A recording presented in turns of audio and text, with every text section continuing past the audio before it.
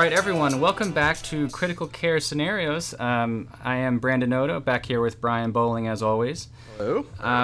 We have another good one for you today. We have with us a guest. This is going to be Dr. Gracia Moy, actually one of our neurointensivists at my institution. Dr. Moy is an assistant professor of neurology and medicine, did a neurology residency at UConn here, did our neurocritical care fellowship over at Stanford, and is now back with us as the director of neurocritical care and the co-director of the surgical ICU. So, Dr. Moy, welcome. Thank you. Thank you for having me. All right, here's the scoop. So, you are actually covering the hospital, both for the ICU overnight, and actually you're covering neurology consults as well. There is a staffing issue.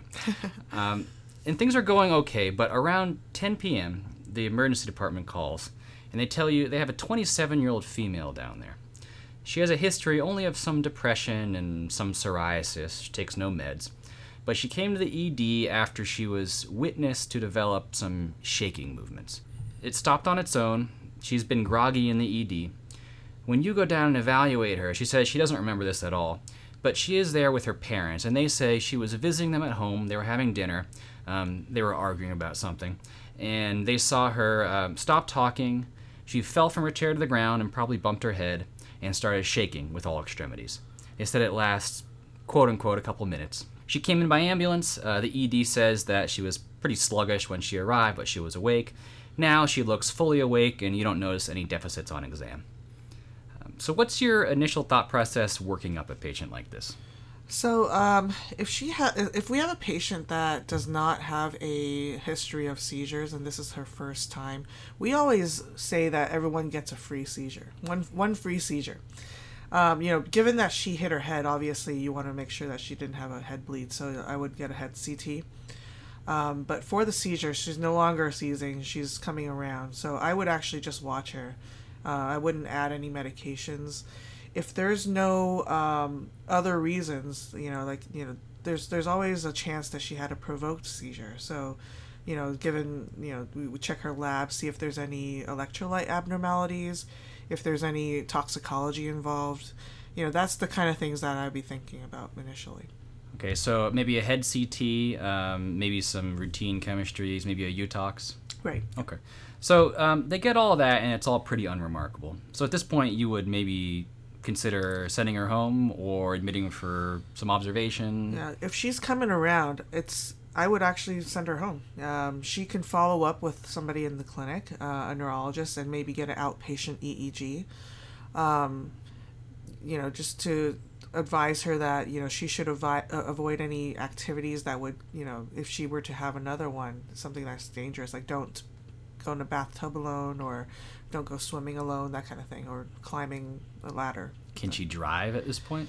So it depends on the state that you live in. So certain states will, if you have an episode of loss of consciousness, the provider has to report it to the DMV. Certain states do that. Certain states, it's okay just enough to tell the patient you shouldn't be driving for a couple of months, and that couple of months differs with every state. So I would advise her not to drive until she follows up in clinic, and say, most places 3 months or 6 months, depending on what the rules are. If you have no further episodes, then it's okay to go back to driving. Okay. So you put all that in a note, and you go back to bed. Mm-hmm. And what actually happens is, because it's pretty late and some things are still being done, they admit her to the medicine service overnight on the floor. Yeah. Now, around 3 a.m., a rapid response is called. Mm-hmm. And you go up to this patient's room, and the nurse says that she had pressed her call button because she felt funny. And by the time she got there, she found her shaking. And when you arrive, you do see her in bed with rhythmic shaking of all of her extremities. What do you do? Okay, so if she's seizing, so I always tell people when you see somebody having a seizure, it's very important to look at your own watch, because you want to be able to time it. Around 2 minutes is when I start calling for medications. So always watching somebody have a seizure, it always seems like it's longer than it is. But around 2 minutes, I would ask the nurse to grab some Ativan or lorazepam, 1 or 2 milligrams, usually 2. And then by 5 minutes, you really want to stop it. The definition for status epilepticus, it used to be 30 minutes a long time ago. No one's waiting 30 minutes anymore. But around 5 minutes is when you're going to call it a function, the practical definition for status epilepticus, and you want to give the lorazepam at that time. So you would wait maybe a couple minutes before treating. Now, realistically, by the time you get to a patient like this and they call, that's it's probably already happened, right? Exactly. So, like, and I tell the residents this, you get there, they've probably been seizing for a couple of minutes already, so you just get the Ativan at that time. Yeah. Okay. Now, a kind of sleepy resident walks in the room and he says, she's like a psych patient. Maybe these are pseudo seizures. What are your thoughts? Yeah, so, there's no way you can tell. Well, there is a few ways. But in general, most people can't tell if it's a pseudo or a non-epileptic seizure versus a epileptic seizure. There are some tricks you can do. There's these, hold their hand above their face. If they drop it and kind of miss their face, sometimes that clues you in that it's non-epileptic. The treatment is actually the same initially. Benzodiazepines will stop both of them. So I would treat it as if it were an epileptic seizure until you can prove otherwise with an EEG. It's better to do it that way than kind of let people go. Now, some people will announce, if they know they have non-epileptic seizures, they say, "This is a pseudo seizure. I'm having while they're shaking," and that you can get away with not treating. And always remember, this is very important, always remember that non-epileptic seizures is a conversion disorder. It's not people faking it. They can't help it. Most of the time, people who have this, they've had a lot of psychological trauma. So you want to have a certain level of compassion for them and, help them through it. A lot of times they've been told already that they have non-epileptic seizures. So they know and they just can't help it. So you try to still treat them as best as you can. Okay. So your first line approach will be benzodiazepines. You use Ativan. It's lorazepam for the international folks. Yep. And how much would you start out with? 2 milligrams. Okay. You give 2 milligrams IV. Now, what if the patient has no IV? You can give IM diazepam. I think it's 5 milligrams or so. So that's something that they would give in the field as well. There's also some places will have intranasal preparations or rectal preparations. So that's something you could do if you don't have an IV. Okay. Yeah. So you give your Ativan up front, and then what? How long are you waiting for a response? It works pretty quickly. So within half a minute or so, you should see something. Once it's in the vein, it just has to circulate, and then it works pretty quickly.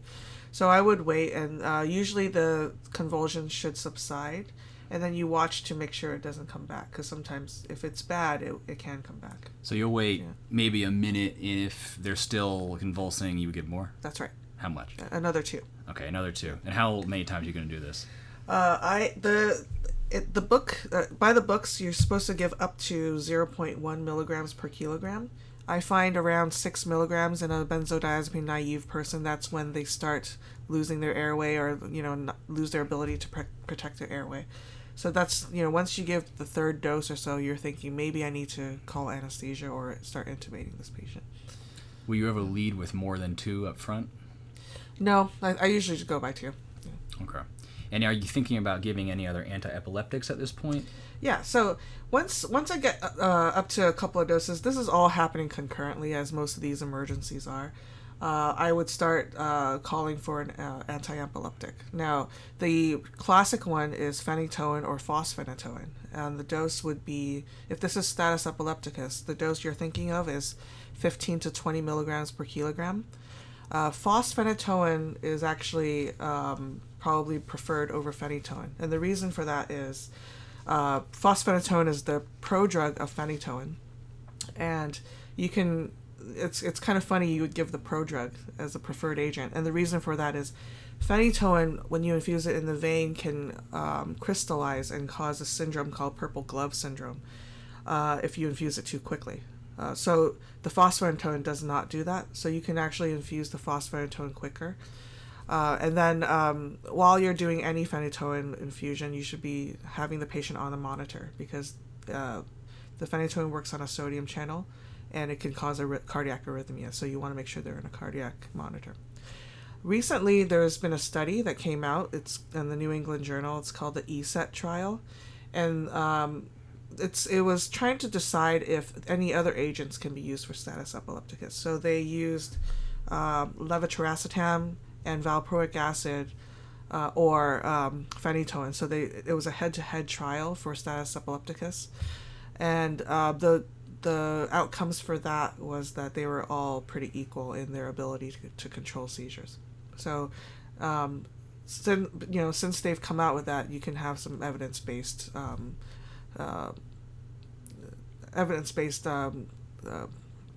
what's the word I'm looking for? Evidence for using these other agents. So at this point, what are you using?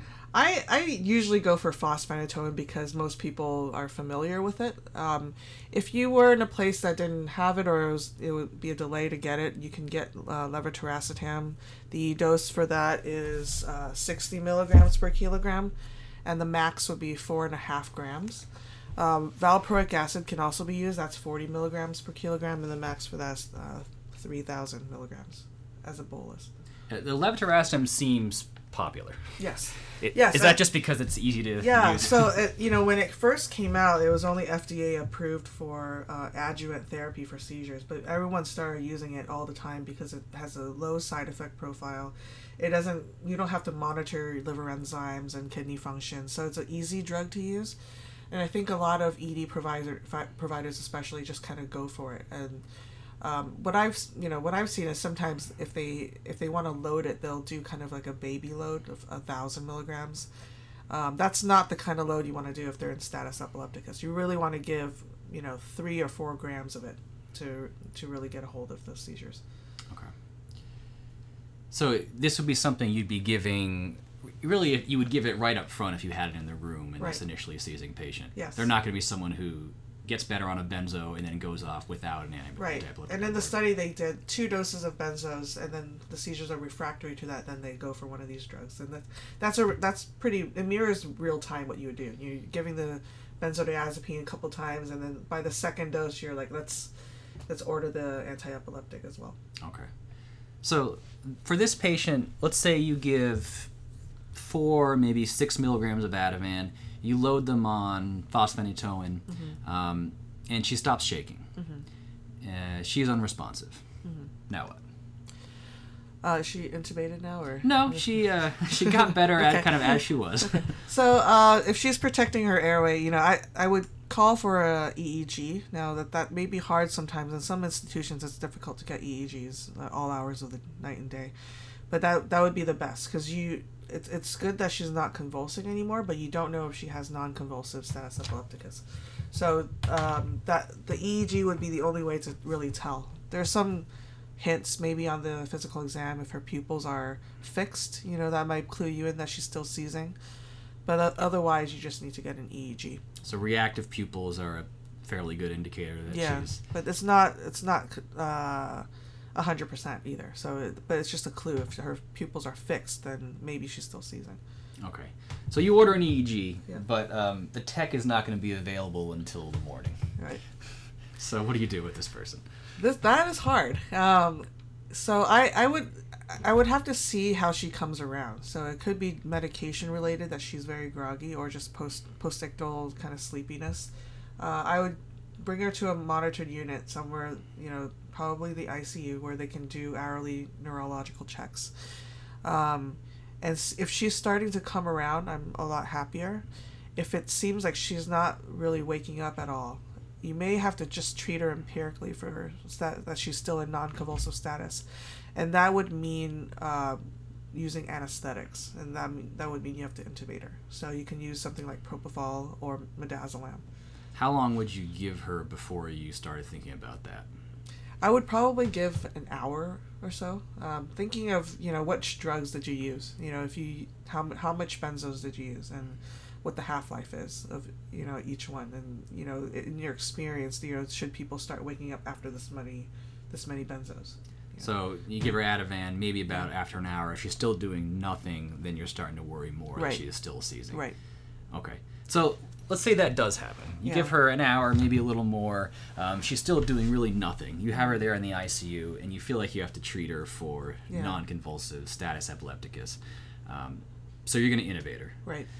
Doesn't matter what drug they use to induce her. So yes, so the thing I'm more worried about is the neuromuscular blockade that you use during intubation. So if you have a longer acting neuromuscular blockade, just make sure that you have the anesthetic ready to go immediately. You never want to forget about it and leave someone paralyzed and possibly still awake.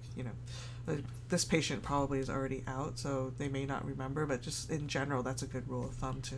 Would you favor a short-acting paralytic so you can watch for seizure? I would, Yeah. but it depends. A lot of anesthesiologists may not want to do succinylcholine for quote unquote neuro patients. But if there's no ICP issues, there's no brain. Assume you scanned her. There's no mass lesion, then it should be fine. Okay. And do you care what anesthetic they use? So I actually initially I don't. So there's a lot of debate. Propofol versus midazolam are usually the go-tos. You kind of just pick whichever one would fit your side effect profile. So midazolam may have a larger distribution later on. It can take a longer time to wake up from it. Propofol usually is a quicker on and off, but if it's someone you plan to use anesthetics for a long time, propofol can run into a problem with propofol infusion syndrome. So you kind of just plan ahead. What do you have available? Usually propofol in the U.S. Probably easier to get in the ICU setting, but either one is fine. So they intubate this patient. You would probably start with propofol. Yeah. Okay. And what are you titrating this to? What kind of doses are you looking at? If you have no EEG, it's kind of hard. You kind of guess. I would go for a Rasgol, and it's difficult in this case because they started off with a low Rasgol. So overnight until we get an EEG, I just try to put them down. Usually around 40 or 50 is when people are well sedated. So that's probably where I would go. Okay. And if they were on midazolam, that's hard to guess too. So I would probably start off with 5 milligrams an hour for midazolam, but it's up to the hemodynamics of the patient also, and your best guess of how well that medication is controlling the seizures. Okay. But the absolute goal is make sure they're not convulsing. So right. Convulsive status epilepticus is way more dangerous than non-convulsive. Any level of anesthetic should calm down the non-convulsive ones, but if you're visibly not seeing any shaking, that's fine. Also. Is that just because if it's convulsive, it is a kind of more severe seizure? Yes. Yeah. Okay. So the kind of doses of anesthetic you're using are in the sort of range we might use for routine sedation, but right. kind of at the higher end. Right. Exactly. Okay. Yeah. All right. So you put this patient on, let's say, propofol. They're running at 50 mics per kilo, and then you are finally able to get your EEG. Mm-hmm. So you're going to put a patient like this on continuous EEG? That's right. Yep. Can you manage them with intermittent EEGs? It's harder. I think. I mean, I think it's a lot more work to do intermittent. You have to put it on and off. It takes 45 minutes to hook up somebody. But in places where they don't have that capability, that's kind of the reality sometimes. If you're concerned about status epilepticus, the gold standard is to do continuous EEG. And if you can't do it at your facility, you should think about transferring them. But if you have to do intermittent, that might be okay if you're on a steady dose. But it's harder, I think. Okay. So they hook up the EEG, and how is this changing your management? So you can titrate your anesthetics now to the EEG. So there's two schools of thought. You can either give enough anesthetic to suppress the brain waves all the way and have maybe around 80% suppression with 20% bursts. The reason for that is you want the sedation to be good enough to suppress them, but not so sedated where they have no brain waves. You just want to you don't want to overdose them. So a couple of bursts, 20% or so, that's enough to say, okay, that's a good dose. The other school of thought is just give enough anesthetics to suppress the seizure. Either way is fine. The teaching is you suppress them for a day or two, 24 hours to 48 hours, all the way to whatever level you feel comfortable with. And then emerge them slowly and see what kind of brain waves come out as the anesthetic's coming off. If they still look epileptic, then you may want to put them down again for another 48 hours, or some people say double the time, and add more anti-epileptics on the background. Okay. So this patient, you have them on their propofol, say, you still see seizure activity. You would introduce another agent? Yep. Or would you go up on your propofol? You can do both. So I would go up on your propofol to suppress them to whatever, either 80% suppression or seizure suppression, depending on how their brain waves look. Add another agent, and you pick the second agent based on their side effect profile, with their comorbidities and things like that. I think a lot of us have started to limit our propofol doses for fear of propofol infusion syndrome. Right. Would you go higher in a case like this if you need to? I would add a second agent. If you're maxed on propofol, you add some midazolam. You have 2 drips going. Okay. And how high will you go on something like that? For propofol? Midazolam. There's no ceiling. The most extreme I've gone, I think it was like 50 or something like that. The problem with status epilepticus is the more you seize, the more your brain will learn to seize, meaning that your GABA receptors will downregulate and your NMDA receptors will upregulate, so your drugs won't work as well. So you would essentially go up on your midazolam until you were happy. You wouldn't cap out at some point and try to introduce some other The agent. rate limiting step is your hemodynamics, so you'll probably need some pressors and that kind of thing. And then you pick your poison. You know that it's going to hang out for a while, the higher the dose and the longer you have it on, and you kind of plan ahead based on that. Okay. And are you introducing other anti-epileptics? Yes. Yeah. So, say you started off with phenytoin, then you're going to add something else. You could pick whatever you want. Levetiracetam, valproic acid, and if you use phenytoin and valproic acid, you got to monitor the levels because they compete with the P450. You can add, Vimpat, whatever anti-epileptic you can think of, and you just keep adding each one, and hopefully, their seizures get controlled when you emerge from the anesthetic. So what's your trigger for adding a new anti-epileptic? If they are still having epileptic waveforms on their EEG when you emerge from the anesthetic, then you add another one to try to control it. So you're titrating your drips to kind of acutely control their EEG, and then you're introducing these longer acting agents to keep them controlled as you lighten it up. That's right. Yep. Okay. All right. Any role for, let's see, ketamine, barbiturates? Yeah. Volatile anesthetics? Yes. So usually people go for propofol and midazolam first, and then the third agent I like to use is ketamine because it's favorable hemodynamic profile. So ketamine's a great drug for status epilepticus. If the seizures are still refractory to 3 drips, you can do things like hypothermia. That works very well. And then the barbiturates that you would use is pentobarbital. That I usually leave that for last. It was a classic drug for status epilepticus, but it has such bad side effect profile that I try to leave it for the last ditch effort. It has a half-life of days, like 4 days or so, and once you start it, you realize it's going to be in the system for a long time. It causes cardiac issues. It causes ileus really badly. You can have infections, so it just is a dirty drug, and it's but it works. So you really shut down the brain with barbiturates. Okay. What kind of dosing of ketamine would you be looking at? I think it's about 1.5 or so. It's a pretty good dose. So well into like a kind of general anesthetic dose. Yeah. Okay. Now, a patient like this who came in with maybe a new seizure and progressed to have status, does that denote the need for any further testing? Yes. So you always want to, throughout this whole episode, you're trying to figure out why. You're going to be doing MRIs, to see if there's any mass lesions that's causing this, and then you call your friendly neurosurgeon if it's necessary. It may be some post-infection or infectious issues, so you will do LPs. And then from there, you're investigating this whole time. So if you find that it's an encephalitis or an infectious encephalitis, you're going to treat that. If it's viral, you support them through.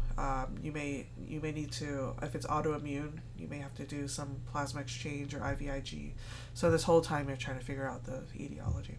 Are you doing an LP if there are no other signs of infection? Yes, you would. So routinely, a patient like this. If you can't figure out why they're in status, I would do a lumbar puncture.